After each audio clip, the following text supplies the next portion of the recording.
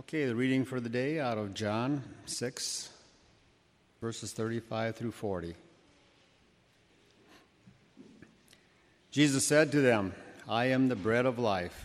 Whoever comes to me shall not hunger, and whoever believes in me shall never thirst. But I said to you that you have seen me, and yet you do not believe. All that the Father gives me will come to me, and whoever comes to me I will never cast out. For I have come down from heaven not to do my own will, but the will of him who sent me. And this is the will of him who sent me, that I should lose nothing of all that he has given me, but raise it up on the last day.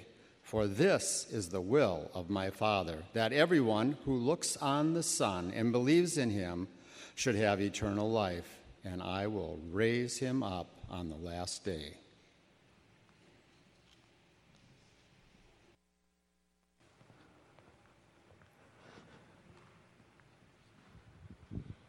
Let's pray again.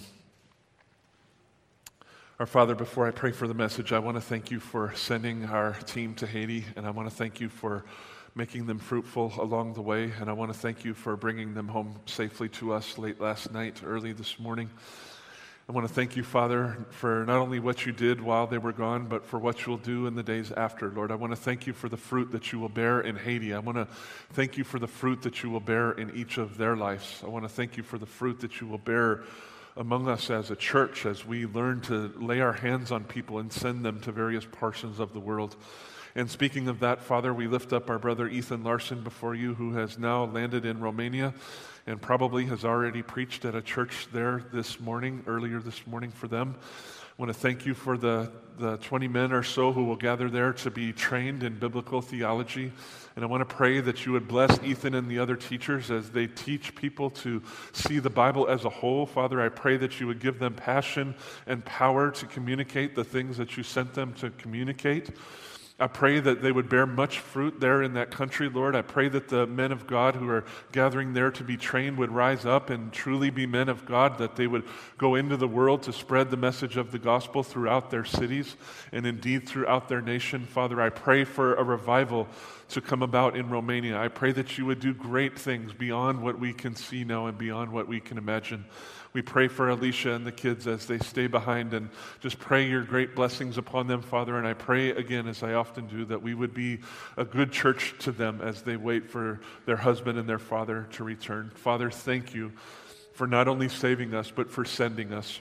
Thank you, Father, for not only bringing us into your family, but for making us ambassadors into the world to tell people of the love of Christ, no matter what the cost or consequence. It is a privilege beyond what we can imagine. And so, Father, we give you our thanks. And we pray that you would multiply such opportunities, Lord. We pray that you would rise up many from this church in this season of our lives and in future seasons to go to various portions of the world and to serve others for the glory of your name. And, Father, we thank you for what you will do. And now, Father, as we look to the text for today, we give you our thanks for your desire to increase our faith. Lord, wherever our level of faith is at, that's where it's at. But we praise you that you're here to work among us today, to bring us to another place, to bring us to the next level. You're here to stretch us and to grow us and to cause us to learn what it means to look to you and believe. So, Father, please come by your Spirit and by the power of your word. I pray that you would stir in your church. And I pray that you would teach us what it means to live by faith. Oh, Father, I pray that for some people today would be a great life-shaping day. And I thank you for what you'll do. In your mighty and matchless name we pray. Amen. The heart of the Christian life is living by faith in Jesus Christ. And while living by faith assumes that we're growing in the knowledge of Jesus, living by faith is not fundamentally an intellectual thing. Living by faith is fundamentally a relational thing.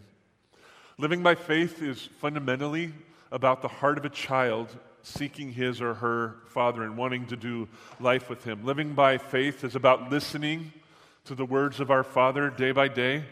It's about learning to pray according to his wisdom day by day.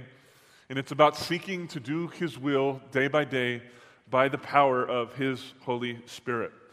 Living by faith is stretching toward the day when we can say, along with Jesus, that we only do what we see our Father doing, and we only say what we hear our Father saying. Living by faith is living in perfect unity with our Father and living in perfect love with our Father. This is our aim. This is our goal. This is, in fact, our destiny as believers. For most of us here today, this is not a new idea. Many of you have heard me say this more times than you could remember. But the question before us today is not this. It is not, do you understand the dynamics of living by faith? Rather, the question before us today is, are you actually living by faith? How's it going for you? Are you drawing near to Christ day by day? Are you reading and savoring His words day by day? Do you love being in His Word, or is that a chore for you? Are you learning what it means to pray without ceasing, to talk to your Father about all things at all times? Are you seeking the power of the Holy Spirit to help you understand and to do God's will? Are you advancing toward the day when you can say, honestly, along with Jesus, that you're only doing what you're seeing your Father doing? You're only saying what you're hearing your Father saying. How are you doing? Living by faith is an easy thing to understand. It's not that hard to draw it up and explain the details of it. And it's frankly a very simple way of life. But sin and Satan make it complicated. Sin and Satan make these things difficult. So, by His grace, Jesus acts and He speaks into our lives in such a way to help us press on toward the day when we are truly living by faith at all times and in all circumstances. By His grace, Jesus says and does things to increase our faith and teach us what it means to walk in fellowship with Him and bear much fruit in Him. That's what today's message is about. And I pray with all my heart that God would use it mightily in all of our lives, especially for those who have been walking with Christ for a while. I pray that we would be humble today. I pray that we would not shut our minds off, that we would not close our hearts to God, that we would not think, I already know these things, I've already heard these things. Remember what He said to the Pharisees, because you say you can see, you are blind. And if you just admit that you are blind, then you would be able to see.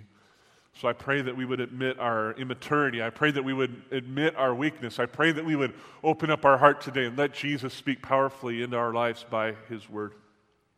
After Jesus had fed about 20,000 people with nothing more than 5 barley loaves and 2 pickled fish, which were the provisions of the poor in that day, He withdrew to the nearby hills because the crowd wanted to force Him to be their king. But Jesus did not entrust Himself to any person or to any group of people. He was not seeking just to gain a following for Himself, to build His own kingdom on this earth, so to speak. Jesus entrusted Himself to His Father alone, and so He drew away to be with His Father. He knew that His time to rise up and be the king above all had not yet come, and He knew for sure that even when He was to be king, this is not the way it was going to happen. And so He withdrew again to be with His Father. He withdrew from that powerful crowd. He withdrew to seek His Father's will. When the evening came, Jesus decided to send His disciples down to the shore of the Sea of Galilee, where they got into the only boat that was there and where they began the 5-mile journey across the northern side of the Sea of Galilee. Their target destination was the city of Capernaum, where they had once lodged with Jesus on the way to Jerusalem, and where Jesus had once healed an official's son from a distance, and where some scholars think that Jesus' family was then residing at the time. Sometime after the disciples set out onto the sea, the sun went all the way down, darkness covered the land and the sea, and a gale-force wind descended upon them. This was not, and it still is not, unusual for the Sea of Galilee for these sort of sudden storms to come up, but on this particular night, the winds were particularly strong.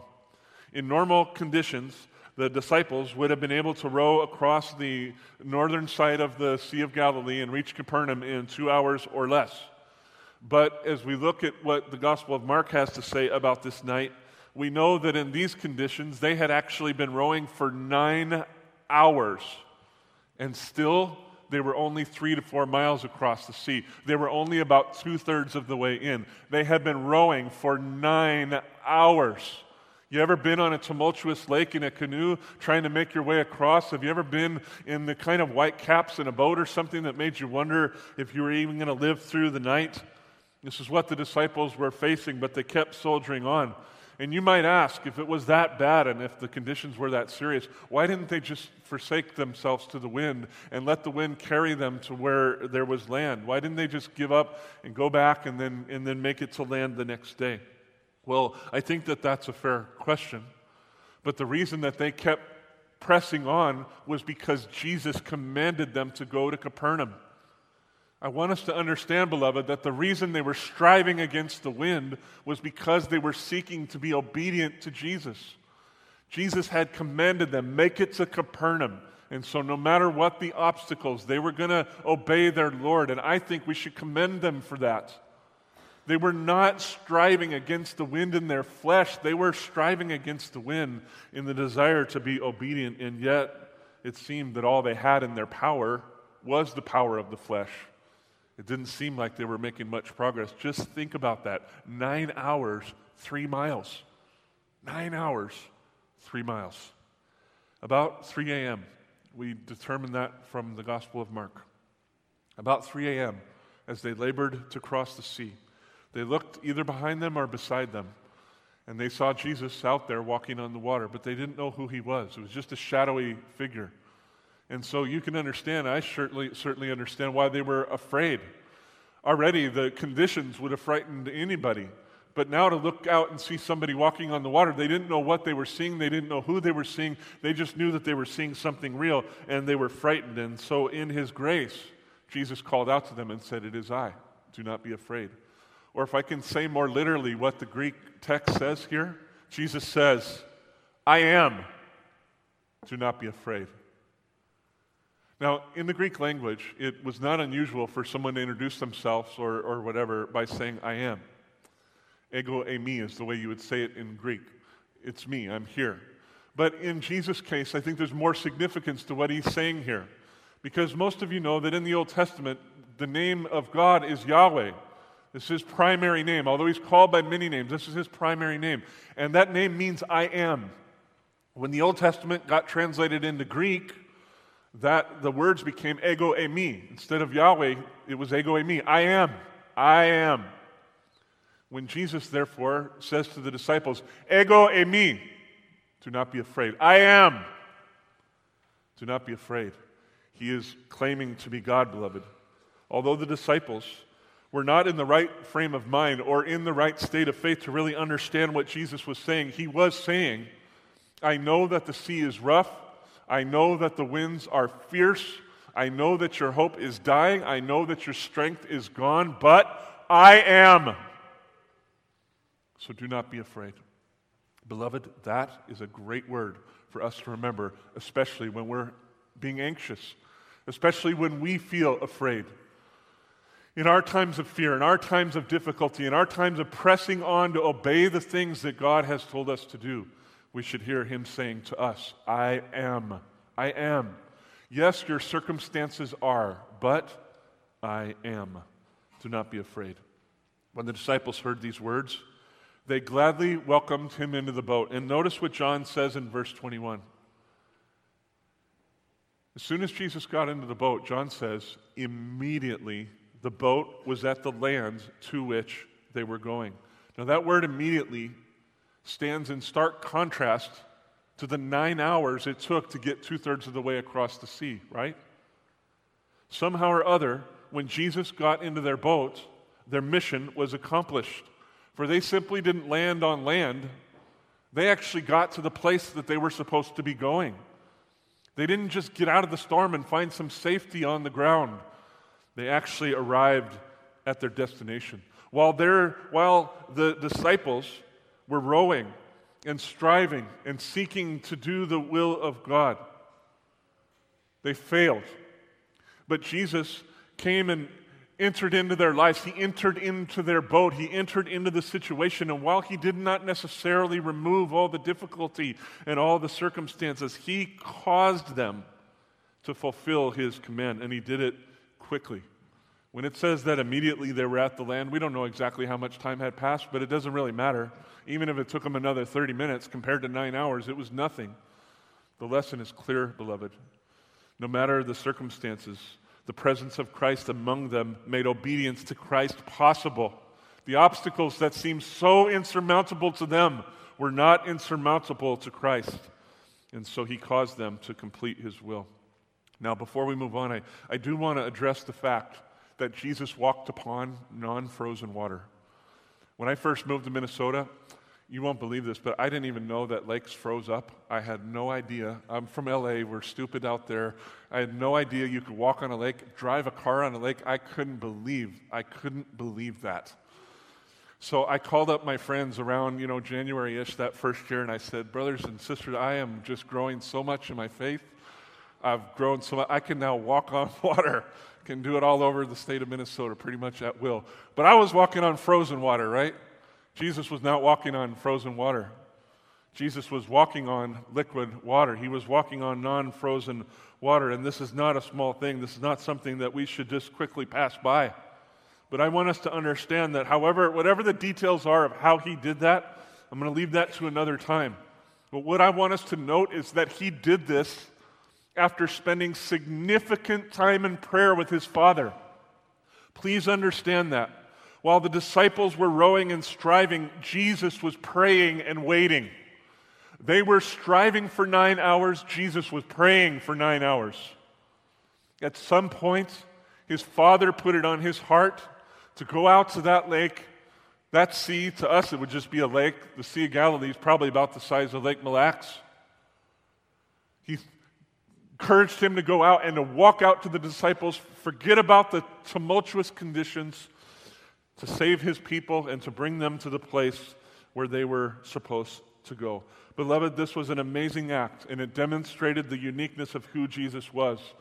But we must understand that he was not trying to impress his disciples. He was walking on that water in obedience to his Father. This story is about obedience. It would be foolish to say that this story has nothing to do with miraculous things. It would be foolish to say that Jesus was not trying to show the true nature of who he was. But I still think that at the heart of this story, it is about a son perfectly submitted to his Father. This is a story about what is possible when a life is fully given to God.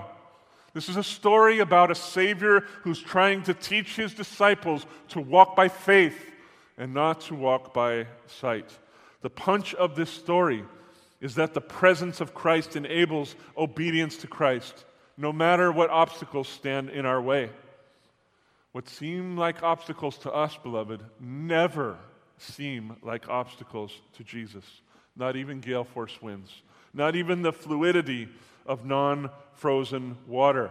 He was living in faith, by faith in his Father, and he was trying to teach his disciples to live by faith in him. And little secret, he's trying to teach us today to live by faith in him. He did these things a long time ago. He preserved these things for our sake. He's trying now to teach us what's possible when we live by faith.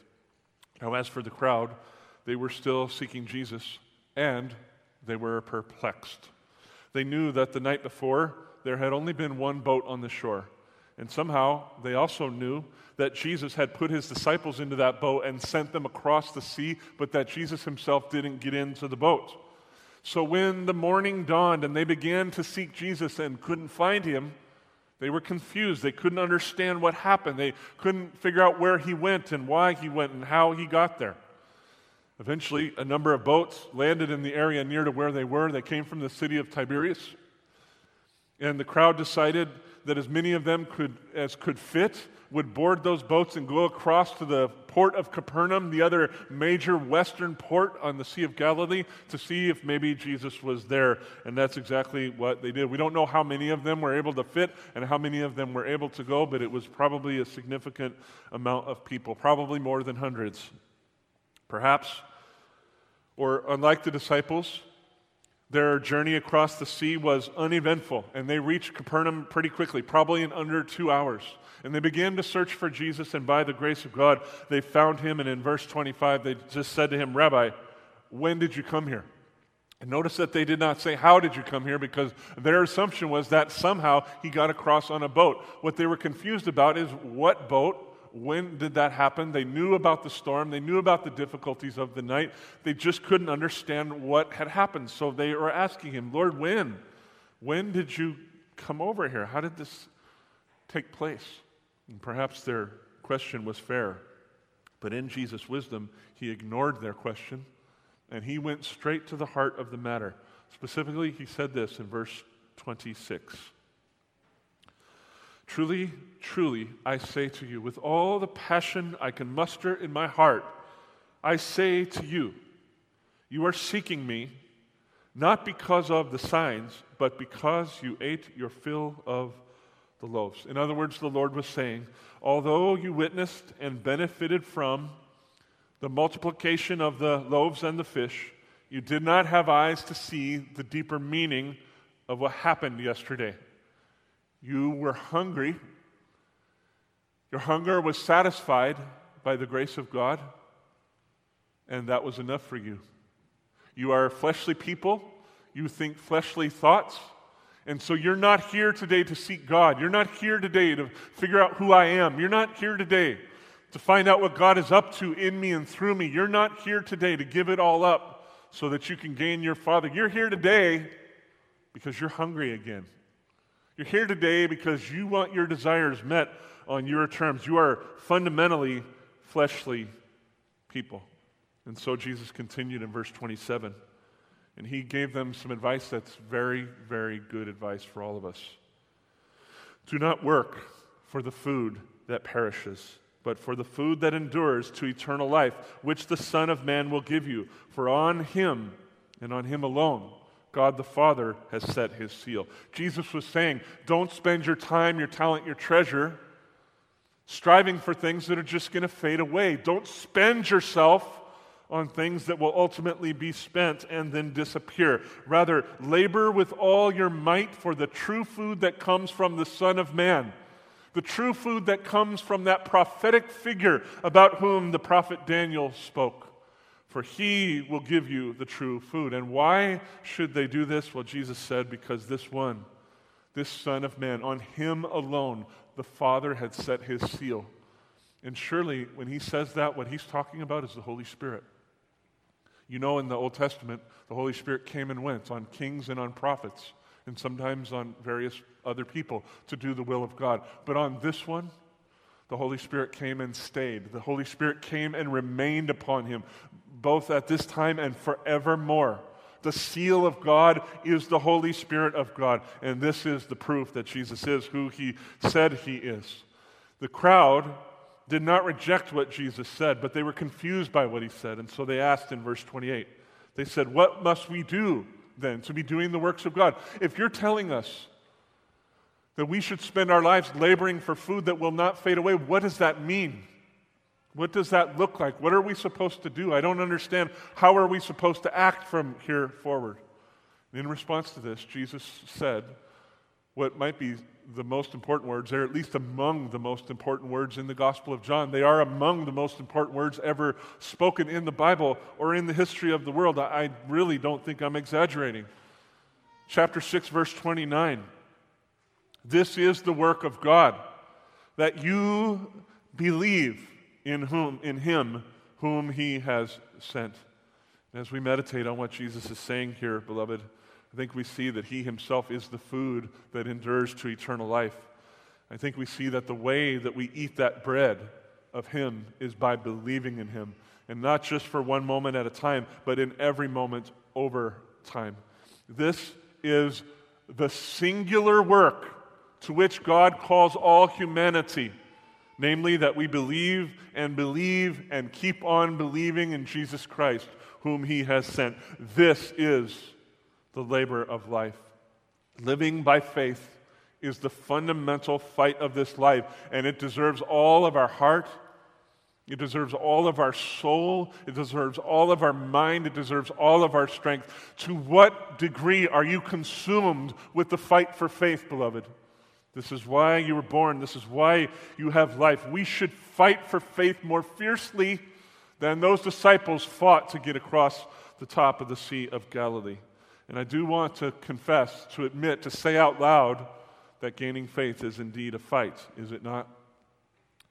It is a fight to die to ourselves. It is a fight to listen to the words of Jesus and to take them seriously every day. It is a fight to learn what it means to pray without ceasing. It is a fight to understand and to do God's will. It is a fight to seek the presence and power of God so that we can do His will. It is a fight to forsake the world and its ways. It is a fight to resist Satan and all of his plans and all of his designs and all of his workers. It is a fight to be conformed into the image of Christ. The fundamental labor of life is gaining faith in Jesus Christ at any cost, at any consequence. And the secret, though, to what Jesus is saying here, the secret to what He's trying to teach is this. Essentially, the weight of this fight is not on our shoulders, it's on His shoulders. He's teaching us that as we put our faith in Him, He will fight for us, He will fight for us, He will fight through us, He will fight for our benefit. He will feed us from His eternal supply, and He will give us eternal life. We will win the victory in Him. He will get in our boat if we will simply open up our hearts, and He will cause us to cross the sea. He will bring us to the shore to which He sent us. Yes, living by faith is a fight, beloved. It is a war. We are in a war. And if you don't think that fighting for faith is a war, it's because you are asleep.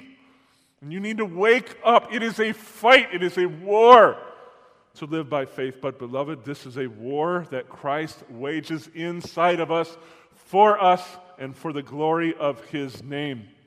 When He gets into the boat, things begin to happen. This is the work of God. The singular work of God. That you believe in Him whom He has sent. On hearing this, the people still didn't reject Jesus, but they still didn't understand what He was saying, and they still had not bought into who He was claiming to be. And so they said this in verses 30 and 31, if you'll please look there with me. Then what sign do you do, that we may see and believe in you? What work do you perform? How will you prove that you are the one you're claiming to be? Our fathers ate manna in the wilderness, as it is written, He gave them bread from heaven to eat. Now, doesn't that seem like an odd thing to ask of Jesus? When a lot of these people at least, had just seen Him multiply bread and fish just a couple days ago. It seems very odd. But if you look down just quickly, down to verse 59, and see what it says there. Well, we won't meditate on that until next week. But down in verse 59, we learn that this whole conversation is taking place in a synagogue. So probably what happened is that the disciples crossed the sea. The next day, Jesus crossed the sea. He connects with them. Together they go to the synagogue for whatever reason. There He is gathered with Jews from that area or with those who are visiting that area. Perhaps even the man whose son had been healed was there that day. We don't really know. We know he was from that city. Perhaps even some of Jesus' family were there that day. We think that probably his family was living in Capernaum at the time. But as they were there gathered in the synagogue, here comes this huge crowd. And it probably was the case that they couldn't all fit in the building. It probably was the case that the conversation ended up taking place outside. So everything from, I can't remember the exact verse, but wherever this conversation took place, I think it's around verse 22 or so, or 22, 3, 4, 25 or so down, this whole conversation took place in a crowd, at least near to a synagogue. And so in this crowd was a mix of people who had seen the multiplication of bread and fish, and also other people who had not seen that. They had certainly heard, though, about signs that Jesus had did. How could they not have heard about the official son who had been healed in their very city? They surely knew that this man was not a normal man. They surely had some sense of the claims that were being made about him, but they were saying now, you're making a significant claim with the things that you're saying, and we want you to prove that the things that you are saying are true. In their day, the Jewish rabbis taught them that in the same way that their former Redeemer, Moses, had caused bread from heaven to come down and feed the people of Israel, so the later Redeemer, the Messiah who would come to deliver, he also would cause manna to come down on the earth. I won't go back and take you into the Old Testament and show you where they got this from, but I don't think they were reading the Old Testament very well. But their whole teaching was that when the Messiah comes, he will cause manna to come down from heaven, just like Moses. He will show in this way that he is the prophet of Deuteronomy 18. He will show that he's the deliverer. What these people were asking for was proof that Jesus was the fulfillment of Deuteronomy 18. They were not denying the sign he had already done. They were simply saying that sign doesn't prove what Moses said was going to happen. That sign doesn't prove what our teachers say are going to happen. So show us, Jesus. Don't just tell us, but show us. Jesus understood exactly what they were asking. He knew what they were up to. He knew what their motives were. And so he said this in verse 32.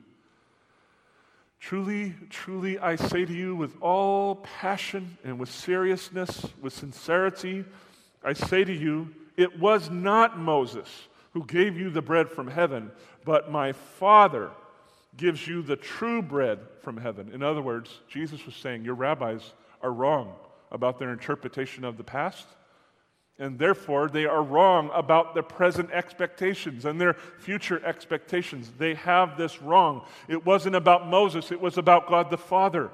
God the Father caused manna to rain from heaven, and that manna was a symbol pointing toward a better bread that would feed people not for 40 years, but forever. It would cause them not to grumble, but it would cause them to rejoice. God the Father is the one who is in control here. God the Father is the one who is sending the bread that comes down from heaven. And then he said in verse 33, for the bread of God is this. This is the bread I'm talking about. It is he who comes down from heaven. It's not an it, it's a he who comes down from heaven and gives life to the world. The people still didn't understand what Jesus was saying, and I must admit that if I was in that crowd, I probably would have been confused too. So like the woman at the well, they just said to him in verse 34, they said, Sir, then please give us this bread always. If there's some bread that can feed us and fill us forever, that is pleasing to God, that comes from God, we want that bread, and we want it all the time. We want it always. Please feed us. Verse 35, Jesus said, I am, ego eimi, I am the bread of life. Whoever comes to me shall not hunger, and whoever believes in me shall never thirst. Again, the words I am constitute a claim to divinity, beloved. And the assertion that he is the bread of life is a claim that he alone is the food that causes us to live and to keep on living even unto eternal life. It is a claim that he has the power of life inside of his hands. And like I've said to you many times throughout the series in the Gospel of John, we just have to slow down and picture what that would be like to hear a human being standing in front of us and saying, even as God gives life, I do that too. I do that too. This is what Jesus was claiming. Of course, he was claiming that because it's true. But for them, these were shocking things. For them, these were jarring things. For them, these were, in some ways, troubling things. And this is why he said, in the Greek way of expressing things, he said, whoever comes to me and comes to me and comes to me. Not just one at a time. The way this is written in Greek means it's a pattern of life. The one who comes to me and comes to me and comes to me will never hunger. The one who believes in me and believes in me and believes in me will never, ever thirst. No matter how disturbed they were by his claims, no matter how hard they found it to accept, he just kept proclaiming the truth. He just kept saying what his Father had given him to say. He was not trying to win an argument. He was being obedient to his Father. He said that whoever makes a life of feeding on him will live and be satisfied forever. Beloved, Jesus was saying that the Jewish rabbis were wrong because the coming Redeemer, the one now standing right before their eyes, was not only equal to Moses, not only kind of like Moses, but he was much greater than Moses. In fact, please hear this. Have you wondered, by the way, why the story of the walking on the water is sandwiched in between? That was a funny way to say it. Sandwiched in between the bread stories. Have you wondered why? Doesn't it seem a little odd and out of place? I think the reason why the Lord put that story there was to show that Jesus is greater than Moses. Moses led the people of God through the Red Sea. How? Because in faith he lifted up his staff and God split the sea and they walked through on dry ground. Jesus is greater than Moses. Jesus delivered his people from a tumultuous storm and brought them into their own promised land by walking on top of the wind and the waves, by walking on top of the sea. Jesus is much greater than Moses.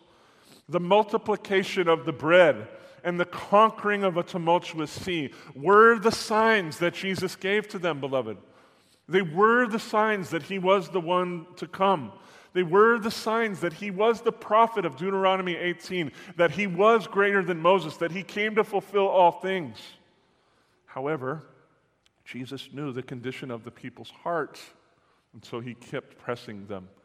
He said, "But I said to you," this is in verses 36 through 40 now, "But I said to you that you have seen me, and yet you do not believe. You have seen all these things with your eyes. The problem is your heart. All that the Father gives me will come to me, and whoever comes to me I will never cast out. For I have come down from heaven. I am the bread of heaven. I am the bread of life. Not to do my own will, but to do the will of him who sent me.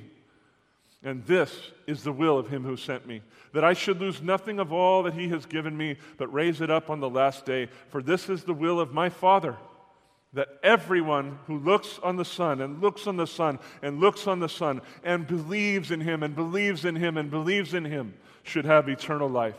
And I will raise him up on the last day." Beloved, these people, all of them, had been shown plenty of signs. The issue was that their hearts were hard. That was the problem. They didn't need more signs. They needed soft hearts. In seeing, they did not see. In hearing the clear proclamation of the Word of God, they did not hear. In receiving the gracious gifts of God, they did not believe. They did not understand. They did not perceive what God was up to. And while this may have grieved Jesus, it did not trouble him with the kind of anxiety that comes from uncertainty and insecurity. He was not concerned that his plan to grow his church, so to speak, wasn't working. He was not concerned that the people were not believing. It's not that he didn't care, it's that he was resting in his Father, beloved. He was perfectly confident in the purposes and plans of his Father, and he knew something. He knew that God the Father had already given to him all who would in the future come to him. It was a done deal from his Father's perspective.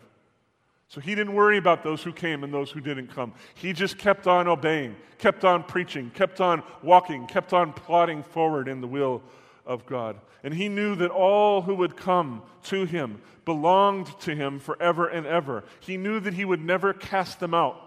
He knew that he would never give up on them. He knew that he would never otherwise lose them. He knew that no one would be able to snatch them out of his hands, as he will say in chapter 10. He would never offer people the bread of life and then take it back as soon as they began to eat it. He knew that those were not the terms of the deal. Surely, Jesus would guide and discipline his people as they learned to feed on him. But no matter the obstacles standing in their way, within or without, he knew that he would bring them across their own Sea of Galilee and bring them to their own destiny. Jesus knew that Satan would ask to sift each one of them and every one of us like wheat. Satan would ask permission to destroy us. But like Jesus did in the case of Peter, everyone who truly belongs to him, Jesus looks at Satan and says, "Request denied." End of story.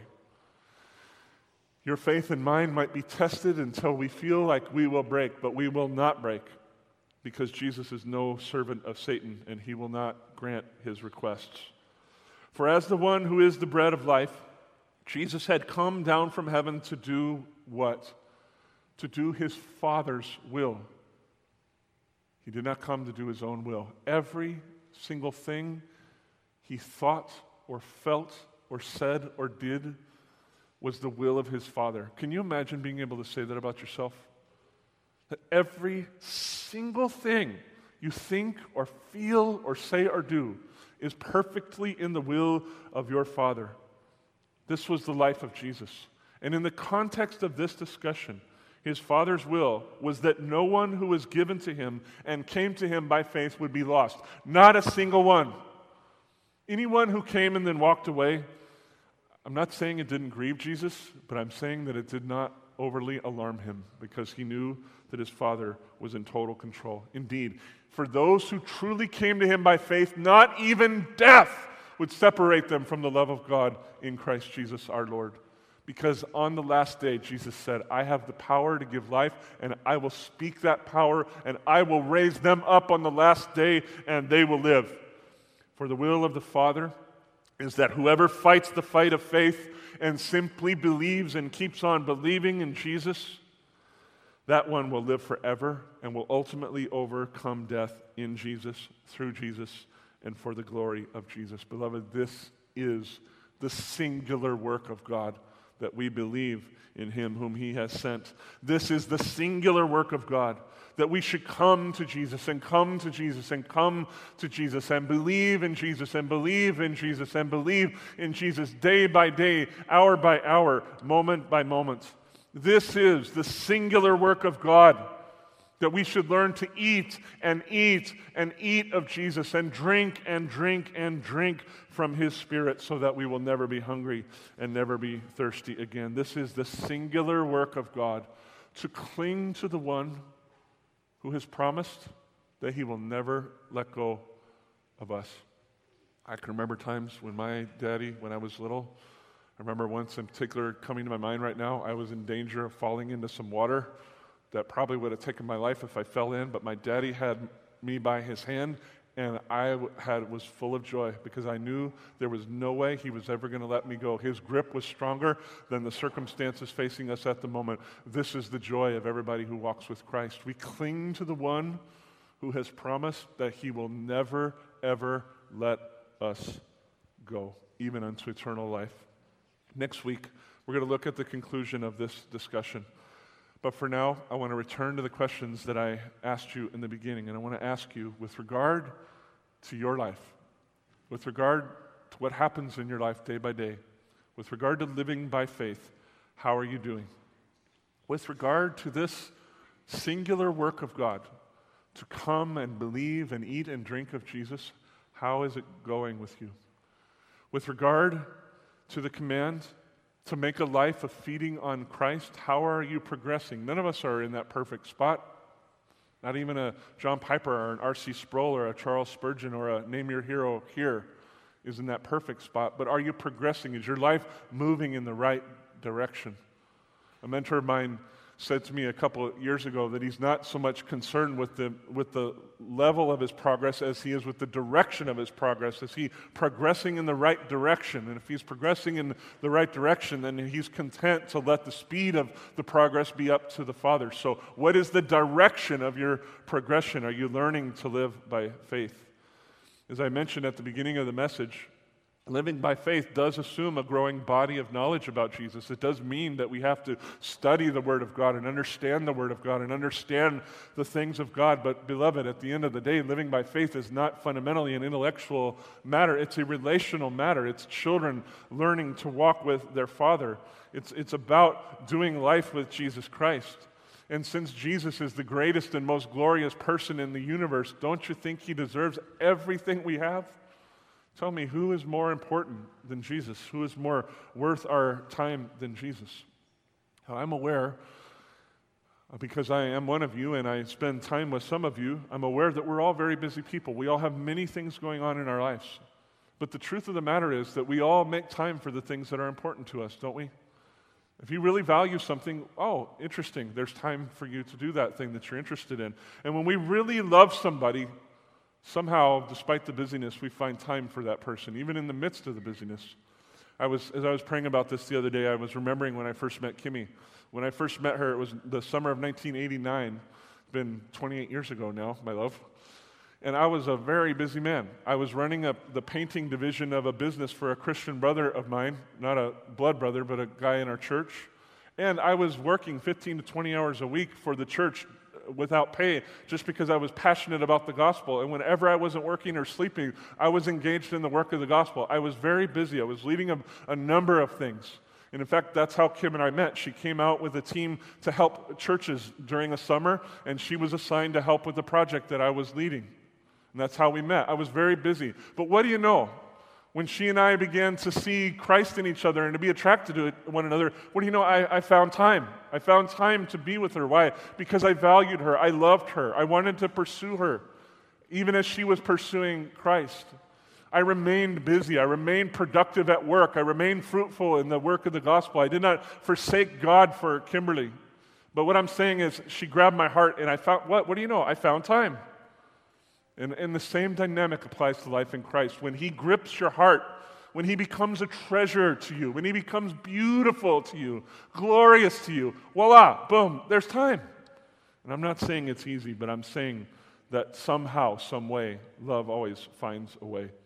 Somehow, some way, love finds a time to be with its beloved. And so if we desire to live by faith, the first and foremost thing we have to do is figure out a way to give ourselves to God, to spend time with God, to listen to Him, to walk with Him. How will we ever get to the place where we can only do what we see our Father doing if we don't look to see what our Father's doing?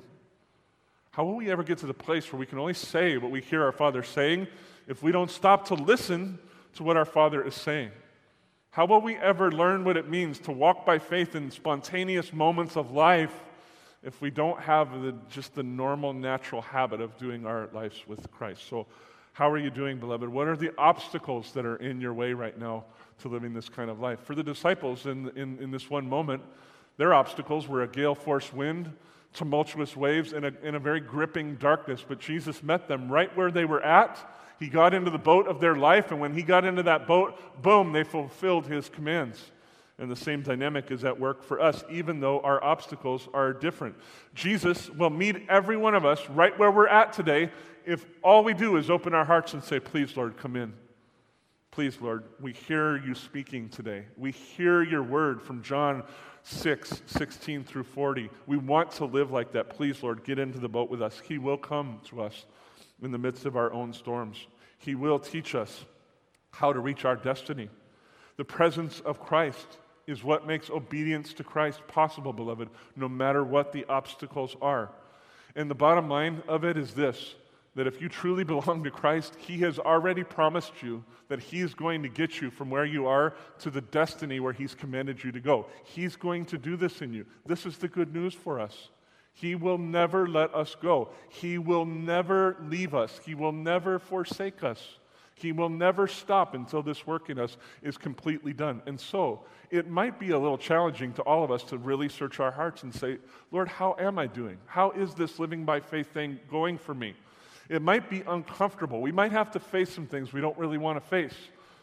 But when we face those things, beloved, as believers, please hear me, we face those things in hope because Jesus Christ is on our side. And if God be for us, who could possibly be against us? Amen? What circumstances could possibly stand against us if Christ is laboring for us, beloved? So search your hearts in hope. Search your hearts in faith. Hear this as an invitation, not as an accusation. How are you doing? How's this living by faith thing going?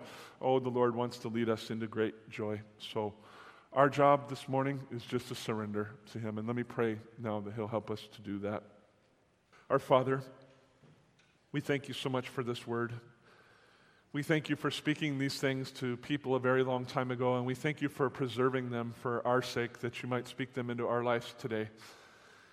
And I pray, Father, that we would be humble. I pray that our hearts would be open. I pray that we would be willing to listen to You and to examine ourselves and to let You teach us to walk in the way that You would have us go. Father, surely some of the things that we're doing are pleasing to You, but other things that we're doing need help. We need a change of direction. In some areas, we flat out need repentance. We need to forsake the things of the flesh and the world. I pray that You'd come and help us to discern all those things, Lord. I pray that You'd come and reveal our hearts to us, just like You did to those people back then. And I pray that you would speak this powerful word into our lives, that you will never let us go. You will not lose one of us. You will never forsake those who come to you by faith, because we've been given to you by the Father. So help us, Lord, to hear the unalterable hope of that and help us to search our hearts. And Lord, please teach us to stretch toward that day where we can honestly say that we only do what we see our Father doing, and we only say what we hear our Father saying. Thank you for your work in us today, Jesus. We rise now to sing your praise. Amen.